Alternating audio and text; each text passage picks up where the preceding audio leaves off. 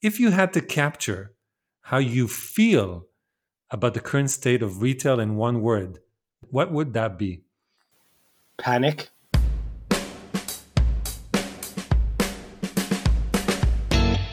My name is Yaniv Korem. I'm here to study successful innovation professionals and uncover the mindset and models they use to de-risk the future. On this podcast, I invite fellow professors, practitioners, and entrepreneurs to have an honest conversation about the business of innovation. No more bullshit. We talk openly and honestly about what works and what doesn't. So come on, get your ass in that seat. School's about to start. Hey, Carl. Welcome to the School of Innovation. It's always good to be back in school, Yaniv. I want to get right into it and kind of warm up with this question. It might be challenging, but let's see how it goes. Are you up for it? I'm always up for a challenge, Yaniv, especially coming from you. I know it's going to be a good one. That's why I'm here. Okay. Now I'm a little worried because maybe I've set expectations a little bit too high, but let's give it a try. So here's my question: if you had to capture how you feel about the current state of retail in one word, what would that be? Panic. Okay, good one. All right, now explain why panic. Well, listen, I mean, it's a complicated answer, as you know. There's a lot of factors that they're creating the panic, but it's just I think we're in the unforeseen, right? As much as people like to say, no, this isn't a black swan event, it's something that we knew was coming. We should have been better prepared for it. The reality is 80% of our existence in retail is based on the ability for people to want to purchase something, have easy access to it, and uh, and and that 80% I'm referring to is obviously physical retail. And yes, we were all, uh, you know, finding our way towards some more digital formats, but the reality was is we were still very very dependent on physical distribution in from stores. And when that all gets shut down, or the vast majority of it, especially anything that's remotely non essential, gets shut down, then it creates panic. I mean, it sets off waves, economic waves, that just are, I won't say irreparable, but it's going to be tough because we're not done yet. I think to use the baseball analogy from these parts. It's hopefully out of the first inning, but I think we still have many innings to go. But I think the fact that you said panic, that's kind of surprising to me because it in some way it's a bit hopeful. I think because I was thinking you were going to say like fucked, screwed, like a lot more, I guess, terminal I'm an words. I'm an optimist, Yaniv. Yeah, I'm an optimist. Panic, But panic probably is the step just before fucked and screwed. I guess is what panic is. But but it's not there but yet. no, I mean, It's not there yet. no. So here's the thing, and even this is maybe a cultural reference, and I don't know how it translates, into different parts sometimes. But why the word panic is especially important in this moment is retailers have historically been nothing but panicked. They've always been very cool. I mean, their business could be sinking like the Titanic, and you'd be asking them as they're playing the violin in the bar room of the Titanic, how's it going? And it'd be like, yeah, it's not bad. Everything's okay. We'll be fine. That's always been sort of the resilience of the retail sector, and it still is in a lot of cases. But there is a sense, you're feeling it more and more that some retail leaders are. I won't say. I think panicked is maybe a strong word, especially for the ones that represent shareholders and have to show that they have some notion of control. But the reality is, there's this high level of uncertainty because, let's face it, much of retail right now is so dependent on government's goodwill to support them, and banks, and whatever institutions you want to think of. So it's not a good position to be in. Do you think we're going to see something like the 2008 crisis where the government swoops in and saves retail, like they saved the banks? See, saving the banks was pretty easy in this, when you look at it in terms of scale, because they didn't have to spread it so wide. So they're already trying. I mean, they're putting a lot of stop gaps in place and trying to, any measure that puts money into a consumer's hand right now is in some ways saving retail, right? It's still giving them some spending, hopefully discretionary income. But for how long is that going to last? And obviously, it depends what part of the world you're in, to what level. I'm in Canada, so we're pretty fortunate that we have a government that's doing its utmost. Which who knows for how many decades we'll be paying for that? But at least a short term, it's creating some measures of relief, but that's not getting spread evenly. That the it's not all the retailers that are benefiting from that. So is it the same? I mean, I think everybody's trying. I mean, it's way broader, because again, the financial collapse, the Lehman Brothers story is one that was pretty containable. The retail one, the containment is just so much further reaching in terms of commercial real estate, supply chain, logistics, that support the supply chain, the fact that it's often in most parts of the world, if not the top employer in the top three. So, and the Lehman Brothers, the Great Recession analogy is interesting, because I've been talking, last, I guess I'm going on 3 months now, but what I've called coined the Great Acceleration, in the context of having had here in North America the Great Depression that provoked so much change, and then 2008, the Great Recession that you just referred to, and I'm seeing this one as the Great Acceleration, for the reason that everything we're witnessing right now, these collapses and whatnot, are all things that were sort of going to come, but in a much more measured and drawn out way. So these store closures, these realignments of supply chain, some refocus on digital capabilities. These were all in the works, but they were going to happen in the next 3 to 5 years, not in the next 3 to 5 months. So that's why I'm thinking, as we're going to look back on this crisis, we're going to see that this was maybe we're going to think of it as the Great Acceleration or the Great Accelerator, and that's why I do the term panic, as you put it, is maybe hopeful, because it just sort of provokes changes that needed to happen, and a crisis is obviously the biggest catalyst of change. In that regards, what how would you pave the way out? Like, how would you say or recommend that they you know So my template right now, the playbook that I'm looking to push forward, and I'm developing as everybody as we're going along, but I've become really fascinated by the notion of resilience. What builds resilience in an organization, and maybe just because I'm from my nature and my background, I try to work a lot on balance, and maybe it's my bilingual heritage of being brought up in two languages at the same time, and trying to always find sort of that equilibrium. But it's I think we're I as part of this Great Acceleration, I think we're headed towards that 50-50 blur, where physical and digital sort of intersect, and that half our business is done through predominantly digital channels, and half of it will be done through predominantly physical, but there will be a lot of overlap, as you won't be able to discern sort of, they'll intertwine, the two worlds will intertwine more and more. And for me, that's how you build resilience.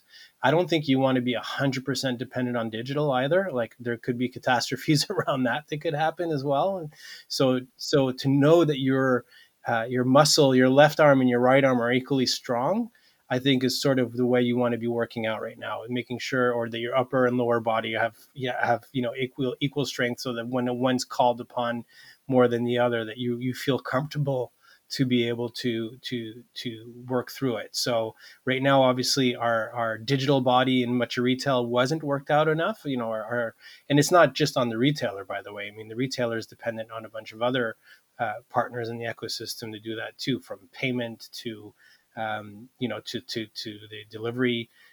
So there's a lot of players that have to up their game as well too, not just the retailers.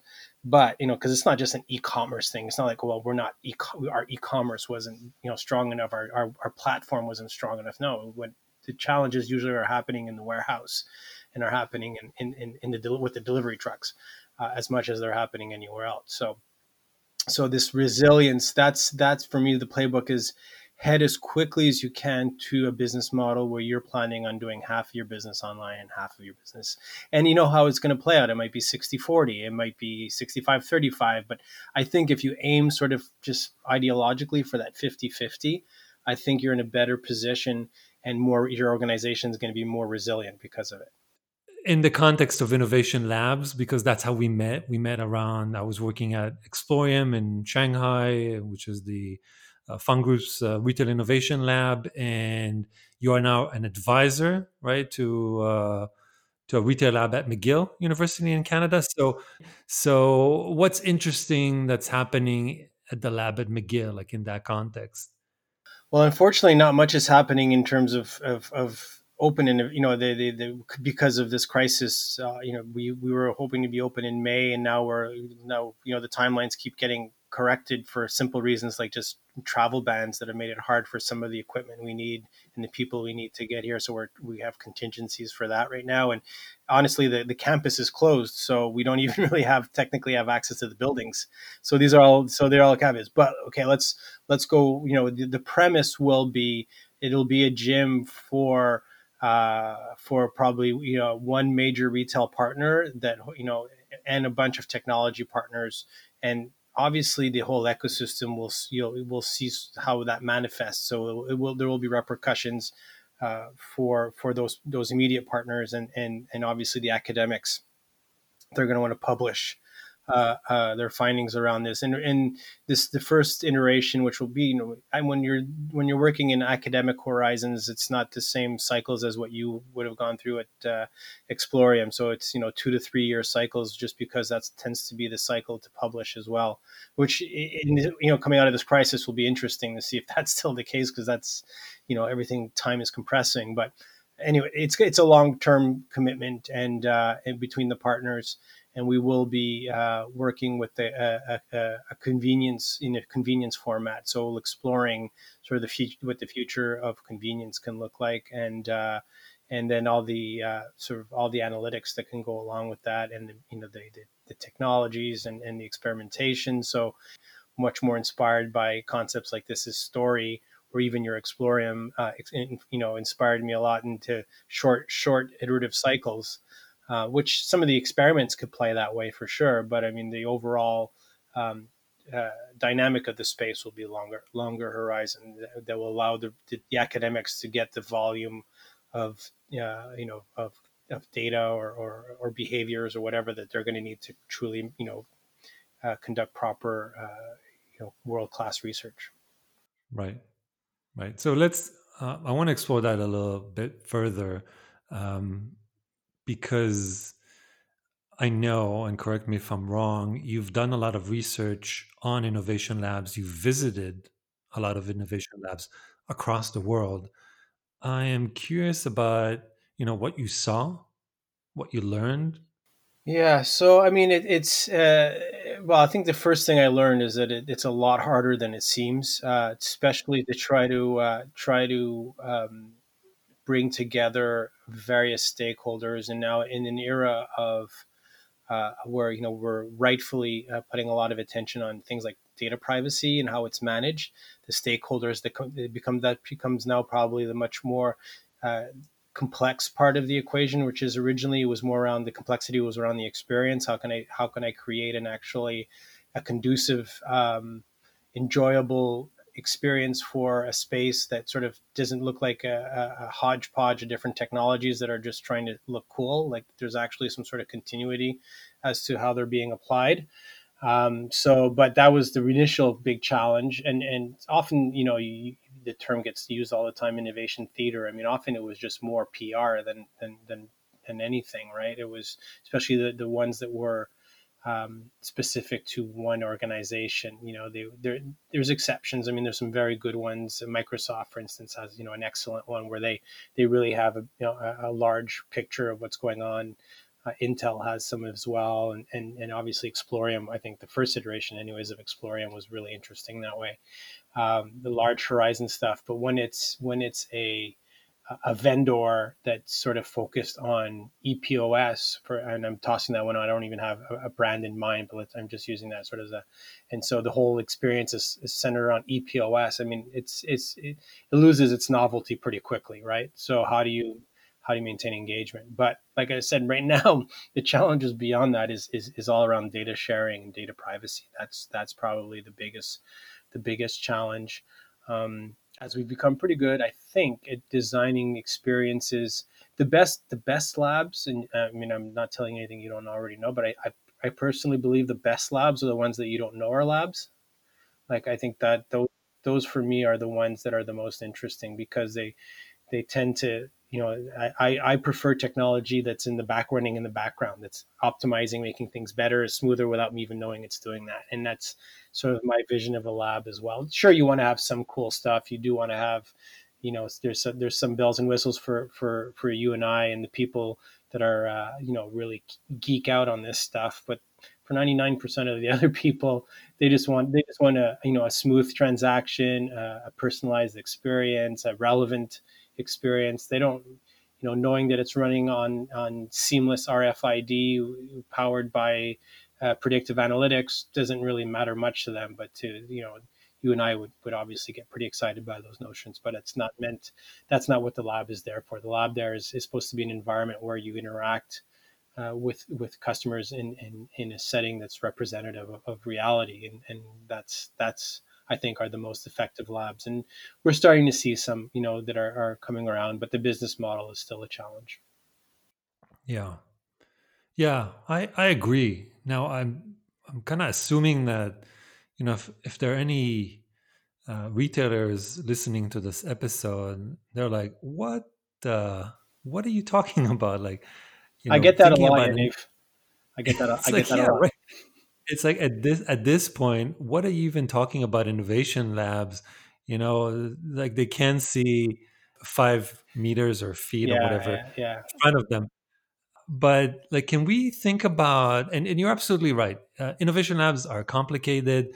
They're messy. You need to have the vision and the strategy right, and also pretty expensive. They're yeah. The pretty resources. damn I was gonna say expensive. before maybe even vision and strategy, you almost need the reason. No, the resources are there, the financial and Yeah. So can we? So do you have any ideas about how to make a cheap version, cheap yet effective, but not cheap, but let's say right, affordable. effective or affordable? Yes, inexpensive lab that gets at the heart of what the lab is supposed to be, but without like all the overhead. Yeah. So two things. Maybe before I even get into that, I'll say what's different about this, been different so far about this crisis than the other ones we've seen. Obviously, this is at a whole other magnitude, but is that often in the past, the first places to get cut were the innovation groups.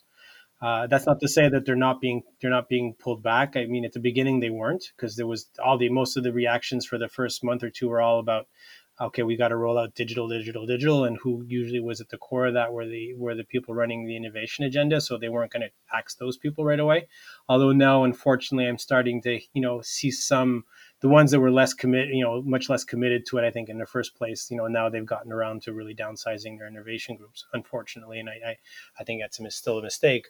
But now the good news is that the majority, or especially the larger organizations, are actually in some cases doubling down on their innovation groups and looking at how can we, knowing that this sort of better prepared them for what they're going through right now and how they want to make sure they keep that pace, and even and use this as an opportunity to increase the pace actually.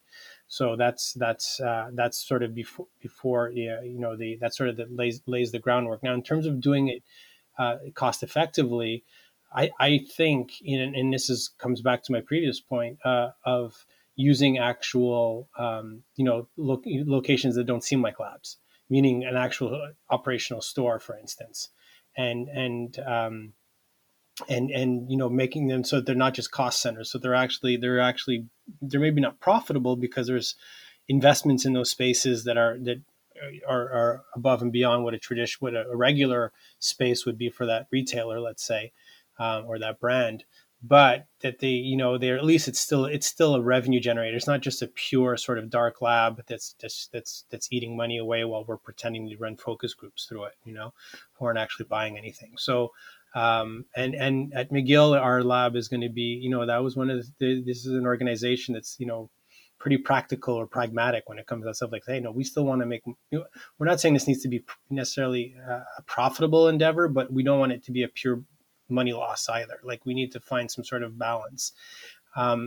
So I think that it works well in that context. And I've come around to that, because originally that's, I thought, no, a pure innovation space needs to be a sandbox that doesn't have the shackles of reality, sort of tied to it. It needs to go untethered into whatever space, mind space it needs to generate. You can't really create innovation without it. I've come around a bit to thinking more about, in more pragmatic terms, around how can you innovate in circumstances that are more, quite honestly, realistic. I mean, I think that was sort of the challenge for our first generation of labs, was they weren't very realistic. Economically, we did a lot of cool shit in them. I mean, don't get me wrong, and stuff that was, most of it was ahead of its time, and now is going to come in, 5 years later, is going to start making a lot of sense. But I think of my friend Kyle Nell. I don't know if you ever met Kyle, but Kyle was running the innovation group for Lowe's. I mean, he was doing some of the wackiest stuff, man. But it's, it was 3D printing tools, and doing, a VR, full VR experiments of how to lay tile using VR, and that sort of stuff. I mean, 5 years ago, in the Hall room or whatever. Now he's moved on. He's running Singularity now, or running courses at Singularity. But he's, all that stuff now is going to be like, okay, yeah, it makes sense now. But unfortunately, and that's what originally an innovation group was meant to be. But I think we leapt a little too much into the future sometimes, and we needed to be a little more grounded. And some business leaders came around and said, this actually has to ROI.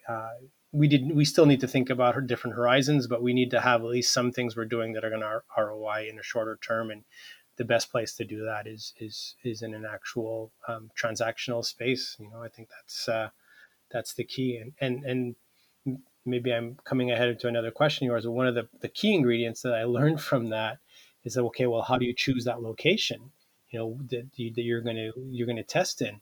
And a friend of mine who runs innovation, another large retail group here, was telling me, because I said, how do you? He mentioned that they had several thousand stores. And he says there's 20 stores that we basically run our testing in. I'm like, oh, that's interesting. How'd you choose the 20? Is it like demographics? Is it geographically representative, sample sizes? All the sort of scientific reflexes we have. He's like, no. He goes, if we have it, we need a manager of that store that's open to this, and that's our first criteria. It's Exactly. having people that don't feel threatened by it, are actually excited about it and want to support it and go, yay! You're choosing my store to try this new cool thing out. I'd love it. That's number one Perfect. criteria for running an experiment in a store. I was like, you know what, that makes perfect sense. That's so true. That's so true. Now, I think you said something very interesting about like how do you like stuff that happens in the lab and how you take it out of the lab, because that's the same shit that we had at the media lab, where you had all these smart people developing Oh all man, this yeah, that's a cool whole stuff. other level, though. I mean, But but you're talking about the MIT lab, right? yeah, yeah, but I mean, it happens like in any lab, right? Shit needs to get out of the lab. If it doesn't get out of the lab, it's worthless. It's like it didn't ever exist.